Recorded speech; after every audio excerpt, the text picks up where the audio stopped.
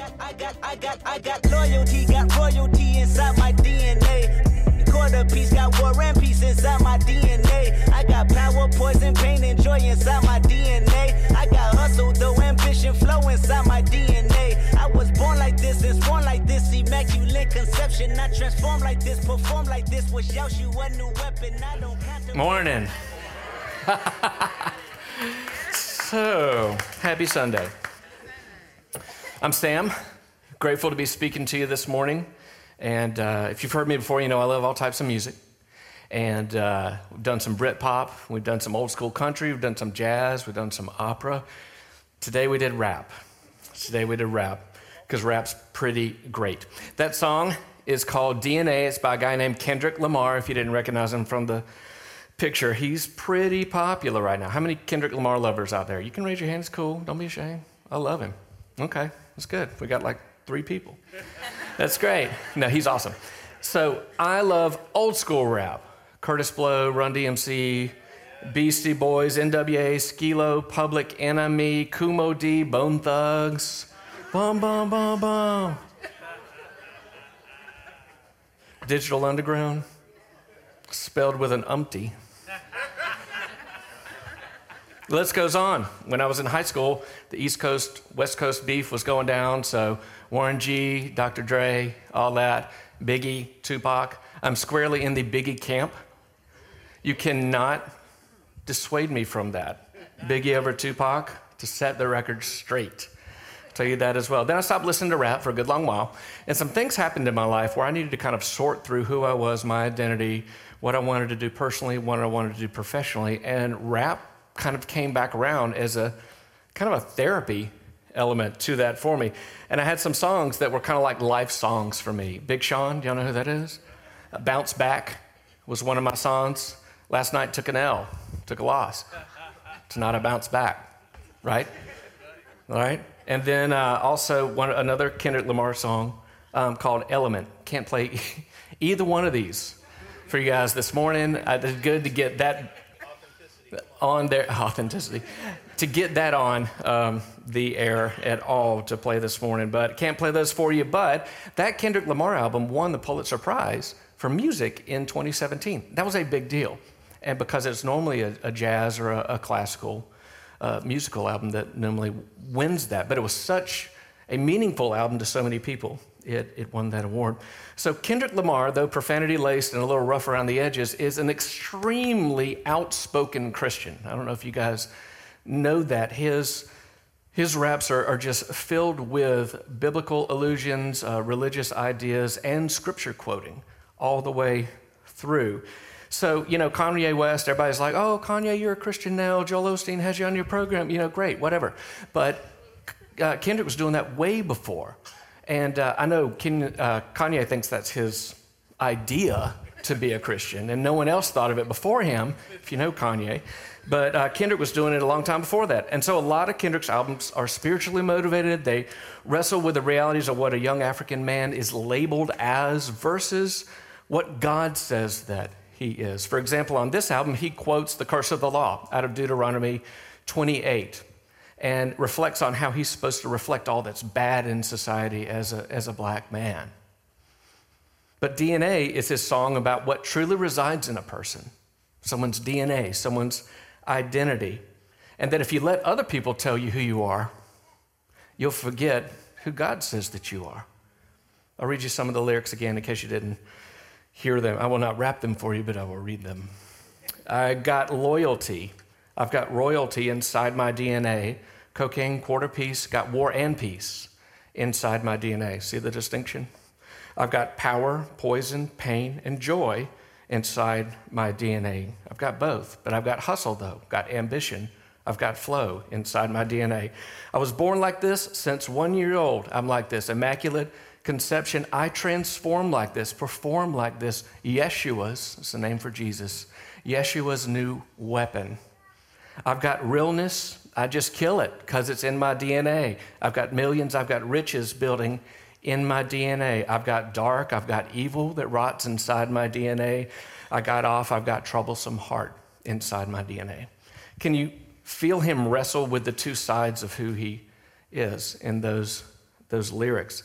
Wrestle with what the world tells him, awareness of the mistakes that he's made as a young man, but Kendrick also knows that he is Yeshua's new weapon, that he's got royalty, that he's got loyalty inside of his DNA, because that's who God says that he is. It's a beautiful, profanity-laden piece of poetry about hope and self-awareness.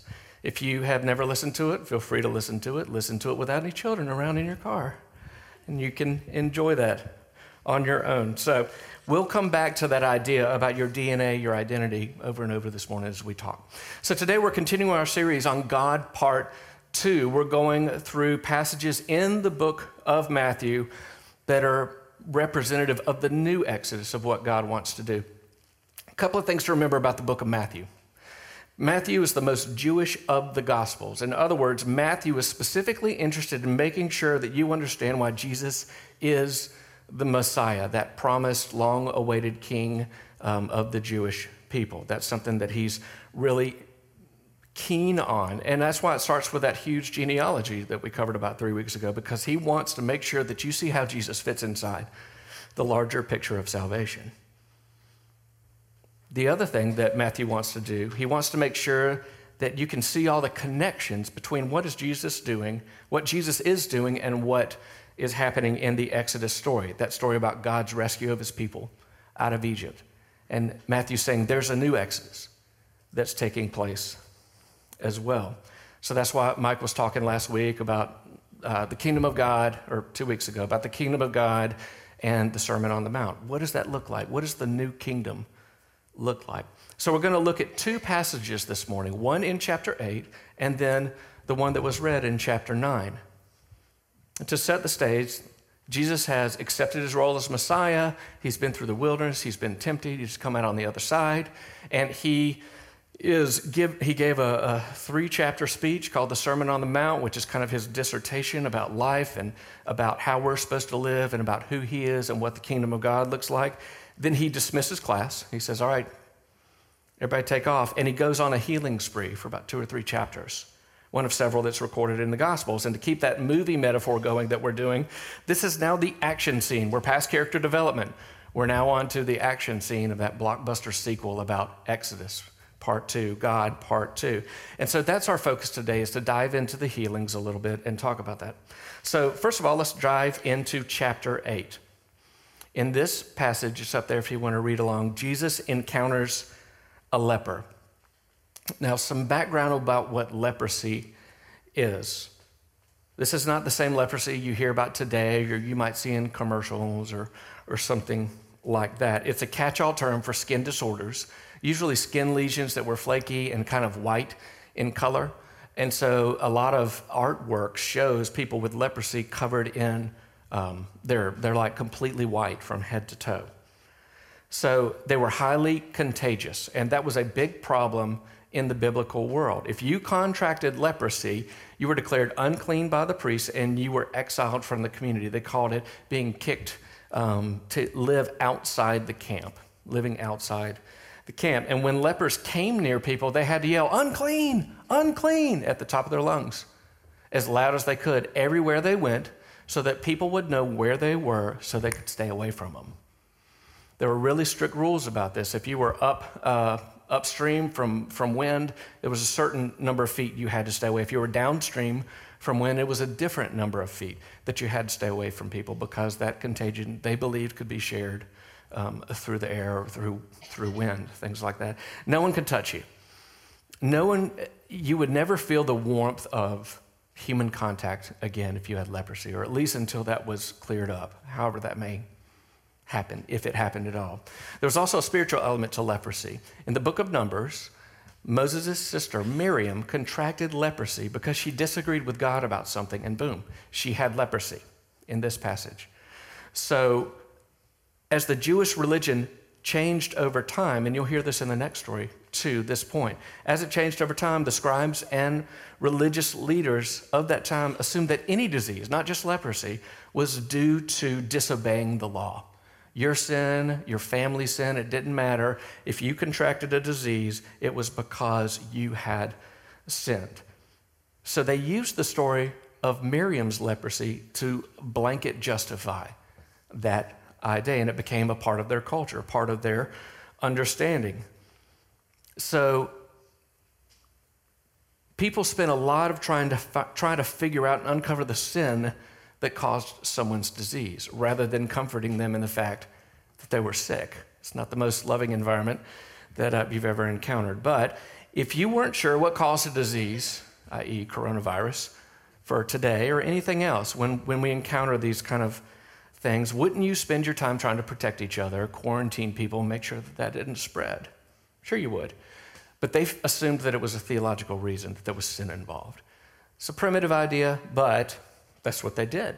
So the leprous community at the time of Jesus, after having been religiously condemned, shouting unclean constantly, probably did not think very much of themselves, as you can imagine. They had a sinner's disease.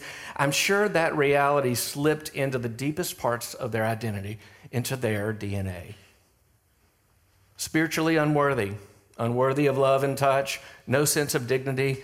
I'm sure they asked themselves every day, how can I be a child of God? How can I worship God if I've been rejected and scorned by God? I mean, that's what I would want to know.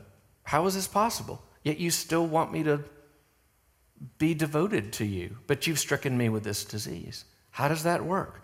And then something miraculous happens in this leprosy passage that we're looking at. Jesus happens. He walks up to the lepers, kneeled down in front of him, and the leper says something very important. And after you know that background about sin and Miriam and all that, it'll make a little more sense. He says, if you want to, you can make me clean. If you want to. Does that make sense? Do you understand why he would ask that? Why did he say that? Well, if God has cursed you with a disease because of your own personal sin and the sins of your family, why would he heal you from it if he's the one that punished you with it? That's a fair question. So the leper's going out on a limb there, saying, hey, I don't know what's going on here, but I think if you will, you can heal me from this, which probably would mean that you would need to forgive me for the sin if you are in fact God. And so Jesus responds with something that means the most to this man, absolutely the most to this man. He touched him. He touched him. Something you weren't allowed to do. Something that he had not had anyone do in a very long time. Touched him. Now, no one knows how he touched him, and you're not supposed to touch a leper. We know that unless the love of that person is greater than the fear of that disease. Let me say that again. You wouldn't touch a leper unless the love for that leper was greater than the fear of the leprosy. It's an important point, and that applies in all areas of our life.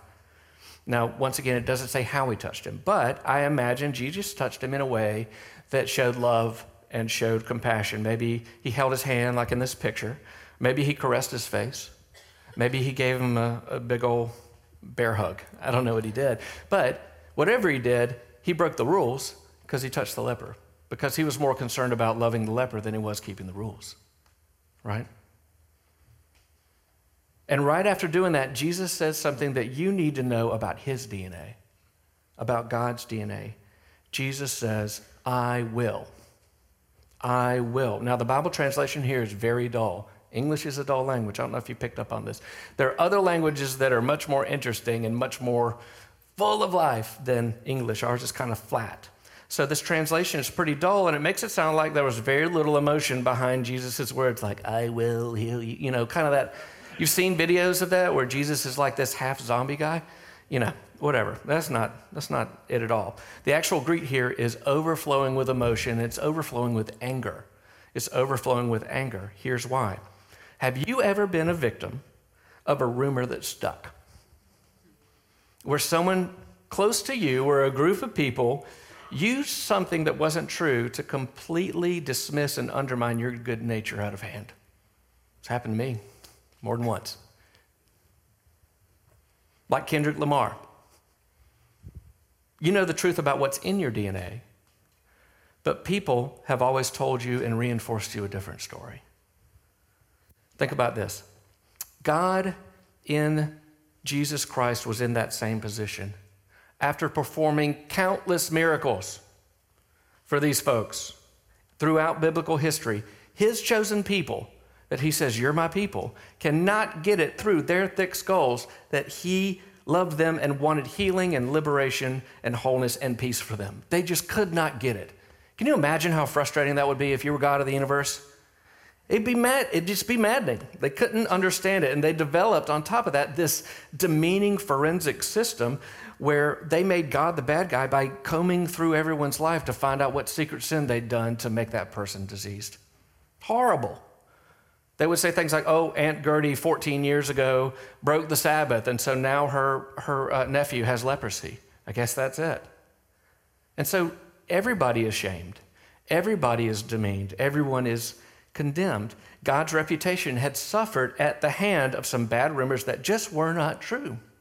Just were not true. And that's why Jesus responded so passionately when he did. The character of God was being vilified with his actions of healing, and his response told, and with his actions of healing, his response told everybody around him that your rumors are not true. Of course not. Of course I want to heal you. It breaks my heart to not heal you. That's who I am. That's my DNA. Why do you not know this yet? How many people do I have to heal? I'm sure he was crazy mad about it. I love you. I want to heal you. That's God's DNA. That's God's DNA. All right, so let's talk about the next story, chapter 9. The paralytic. Now, this story is similar.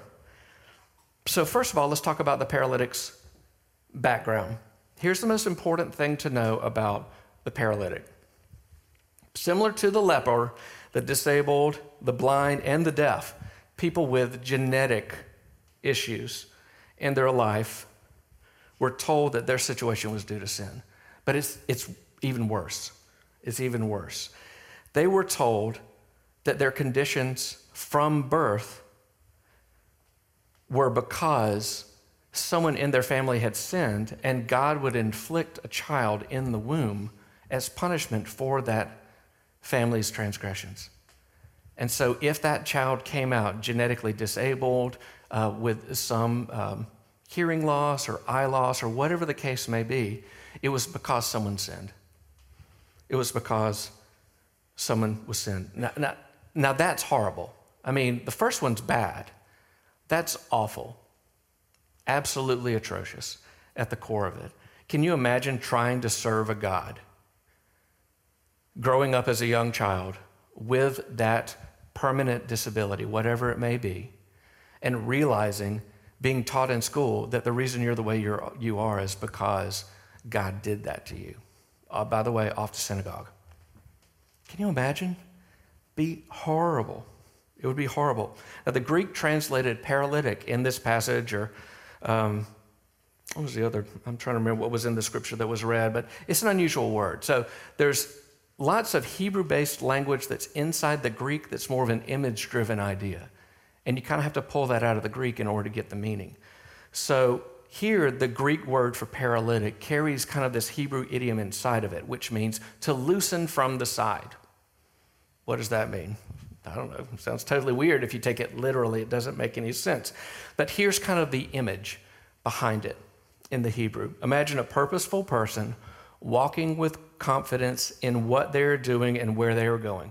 And then something out of the blue knocks them off course, pulls them over to the side and puts them on a different trajectory than what they were on before. And there's nothing they can do about it. They didn't cause the issue. It's out of your control, but you were affected by it for the rest of your life. That's what that word means. Other translations use the word weakened or feeble or palsied or disabled. They just used whatever word. The problem was something was wrong. They didn't know exactly what was wrong. God obviously had done it, so we're not going to worry about it. That's the way they approached it. No one really knows why he's suffering, but he's been taught that it's a generational sin. So unlike the leper, in this case with the paralytic, the result is literally embedded in his DNA. Literally in his DNA. That's what he's been taught, that he is sin-ridden at the molecular, at the cellular level, at the biological level. Can you imagine? My goodness, what a horrible life to live. So Jesus does the same thing that he does with the leper, but he takes a different route. He does the same thing, but different. The leper knew that Jesus forgave him because he did what? He healed him, right? He was like, well, if I'm healed, then God must have forgiven me. So Jesus, with the paralytic, Jesus starts by saying, you're forgiven right off the bat. Now, this was an absolute baller move in this culture. No one thought Jesus would be so audacious as to say something like that. And of course, the religion folks around lost their ever-loving minds right on the spot because he was essentially saying that he was God. One certain group that went particularly to Jersey Shore in that moment is a group called the scribes. By the time of Jesus, the scribes interpreted the Jewish law. They were kind of half theologian, professor, half lawyer. It doesn't take a genius to figure out why they had a full-blown meltdown. Only God forgives. And Jesus is saying he's God because he just tried to forgive this paralytic. So Jesus proves his point with an absolute divine mic drop in this situation. You can't forgive sins. Who do you think you are? So Jesus says, which is the simpler thing? Which one would you like for me to do first? Do you want me to forgive him or you want me to heal him? Oh, I can't heal him or I can't forgive him? Okay, well, let me heal him so you'll know that I can forgive him. Pow! Boom! Golly, total baller move. Here's the point. All the actions that Jesus does are divine, and they are all things that he did to convey that he was the Messiah in that Jewish culture. But there's also more to the story beyond that. Jesus certainly is God, but we assume that his whole reason for doing miracles was to prove that. And in the book of Matthew, that was kind of the main reason, because it's the most Jewish of the Gospels. But it's not. Jesus is God whether anyone believes it or not. Did you know that? I'm not sure. I have reservations about whether God's real. Well, you're fine. You can have reservations. It doesn't change the fact that he's who he is, regardless of whether you choose to believe it. It's the same thing. Jesus is God whether anyone believes it or not, you or me or anyone else. Only one specific group of people was looking for Jesus to confirm that he was the Messiah, and that was the Jewish people. But Jesus came for more than that group, didn't he? Who did he come for? He came for everybody. He came for everybody. So it would be better to see Jesus' healing as an expression of his love for you and me than a confirmation of his divinity. It's an expression of his love, not a confirmation of who he is. God knows who he is. He's just trying to help you understand how much he loves you. And that's what he did for the paralytic. That's what he did for the leper. God is love. That's God's DNA. Therefore, God heals because it's his nature to heal and to restore. God protects. God liberates. God forgives for those same reasons because that's who he is and that's what God does. The list goes on. And healing was one of the ways that Jesus continues to imprint the new Exodus story on people, the new freedom, because healing in that society represented a second level of freedom and a restoration to family and society that they didn't have. I want us to watch this video for a minute, and then we'll wrap things up this morning.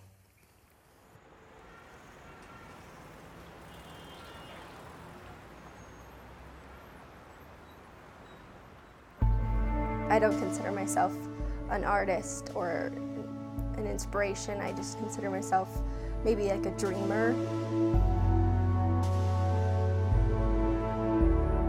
Painting up on the roof kind of allows me to escape from the busyness of the city and focus. I get to see all of the chaos and all of the movement around me, but I get to go at my own pace. I started painting on x-rays because I needed a canvas that people would pay attention to rather than focusing on my artwork. That gives me time to prepare myself for when they say, "So what does this mean?" It's almost like a personal thing to me, what it means or why you put it together. It's almost like you don't want to share it. It's your own little secret. somebody probably looked at this x-ray with so much anxiety that they have this deformity or this disfigurement for the rest of their life, and I take it and make it something that people will enjoy.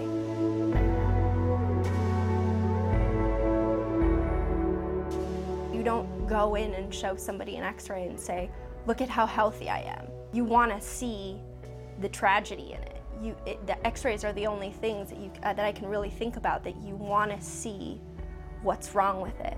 The perfect ones are the ones that get thrown away. The more broken an x-ray is, the more excited I get to paint on it. You can actually see there's a picture of that pain. I don't think that should be hidden. It's beautiful in itself.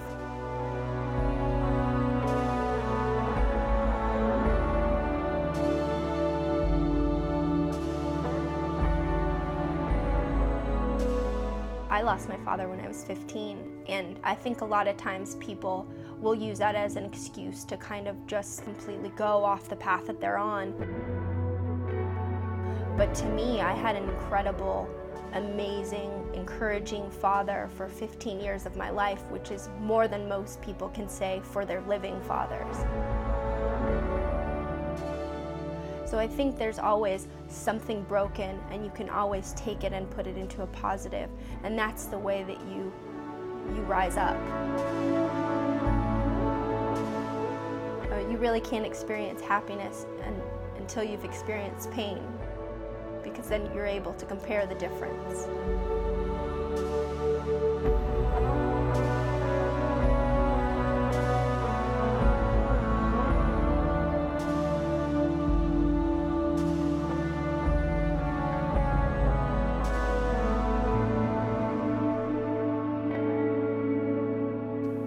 God's salvation for the human race is a holistic event. Spirit, mind, and body. Forgiveness and healing go hand in hand in the ministry of Jesus. Now, we're a lot like the leper. We aren't sure God really likes us that much, or if he's even willing to consider helping us find a path to healing. If you want to. I know you know everything I've done. I know everything I've done, and if I know that, I'm not sure how you're helping me, right? And when we say that to God, God gets in our face, and he says, of course I want to heal you. Of course I want to heal you. It breaks my heart for you to think otherwise. That's my identity. That's my DNA, says God. And then he embraces you when no one else will touch you, because that's who he is. We're also a lot like the paralytic. We often can't look past our own genetic DNA that we've buried inside of ourselves and taken on as our own identity. Things like our upbringing, things like our struggles, our own patterns of victimization.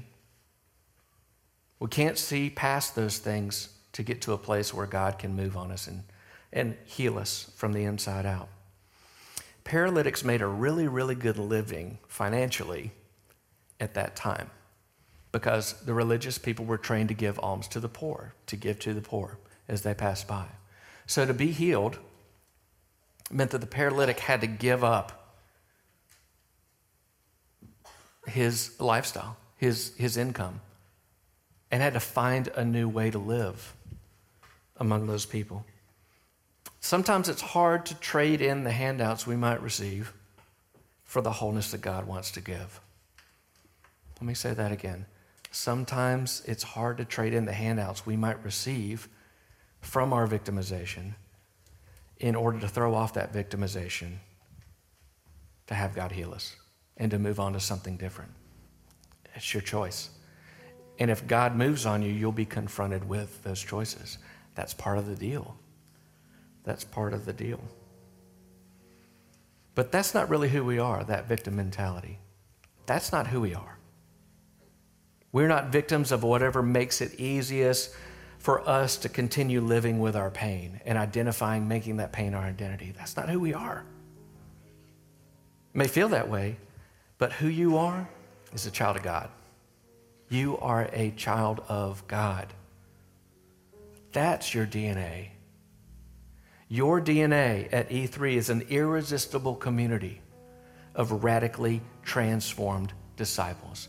An irresistible community of radically transformed disciples. That's who you are. Even if you don't feel like it, that's who you are.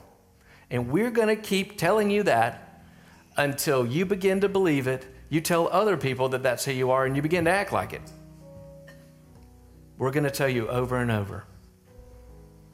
God wants to heal you. God has always wanted to heal you, not just symbolically, but spiritually, emotionally, psychologically, and yes, physically. You're allowed to believe that without being embarrassed. It's biblical. You're allowed to believe that without feeling naive or gullible. It's part of the Christian tradition. It's part of who we are. Now, I don't have all the answers as to why miracles happen or don't happen, and no one else does either. And if they tell you that, then they're making stuff up. But something not happening when we ask for it doesn't mean that we have to stop believing that it could happen if we ask the next time. Does that make sense? Be brave. Immerse yourself in the unconditional love of God, that He loves you without reservation. And then ask God for whatever you desire. Ask Him. Just ask. Our act of worship is not always getting what we ask for every time. Our act of worship is simply in asking and believing that it's okay to ask and allowing Him to welcome us into that reality of His love for us. Amen? Amen. If you will, remain standing for just a second. Close your eyes with me. I want to walk you through a meditation that you can take with you to deal with this topic as you pray on your own. So with your eyes closed, imagine yourself in an auditorium. It could be your school elementary auditorium. It could be high school. It could be Ruby Diamond Auditorium. It could be where you saw your favorite band play one time, whatever it may be, where there's seats out there and all that. So imagine yourself entering from a stage left, and you begin walking out on stage, and you have a limp that pulls you slightly to the right with every step. And you don't know this, but when you walk out on the stage and the lights come up, every person that's either abused or harassed or emotionally eviscerated you or beat you up, every doctor that gave you a horrible results from a test is there. And they're all talking to you. They're all yelling at you about how worthless you are. Some of them walk by, they spit on you, they punch you. They create open wounds on you. And every time you walk, the further you go, the further you start to limp, and the harder it is to stand because of the pain.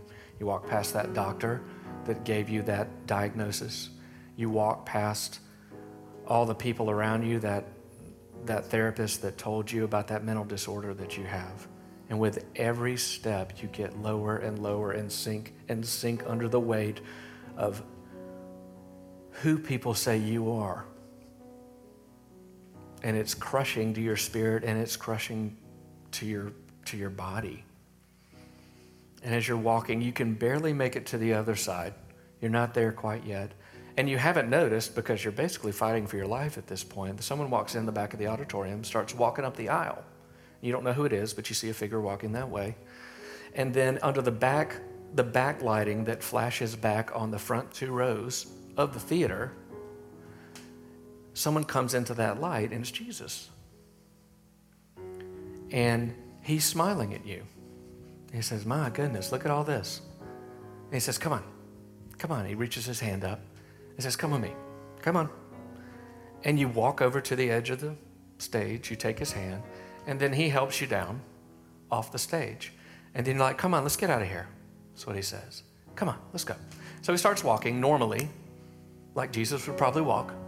But you're still hobbling. You're hampered by all of this. You're hampered by the physical disease, the deformity that you feel, by all the emotional stress. And so He starts walking, but He gets 7-8 rows beyond you because you just can't keep up. And so he stops. He realizes you're not right behind him. He goes, oh, he looks back and he goes, oh, that's right. Let's take care of this real quick. And he walks over and he gives you a big bear hug. And he pats you on the back and he says, it's going to be all right. That's not your DNA. And then he lets go of you. He says, all right, come on, let's go. And you realize that you can now walk. You're completely healed. And so you walk next to him down the aisle. As he's smiling at you, you bust out the double doors of the theater. You're outside. And all the screaming and yelling, they're still yelling at you from the stage. You can barely hear it anymore because you're out of their range. And when the doors close, it's all gone. And Jesus has just created your exodus. He's freed you. He's freed you. And then he smiles at you out in the sunlight, and you smile at him. You start walking down the road, and then Jesus starts playing around. He starts jogging and carrying on. And then you start jogging with him, and then you guys start laughing, and you take off racing down the street together in a full-on race like you were in elementary school. That's the freedom God wants for you. That's the love of God in action. That's the exodus, spiritually, emotionally, psychologically, and physically, that God desires for every one of his children. That's your DNA. That's your DNA. Your DNA is full of the love of God from the top of your head to the soles of your feet, and expresses itself in full wholeness and healing and peace and safety and love. That's who you are. Don't dare believe anything different. Don't believe anything different than that. Amen. Amen.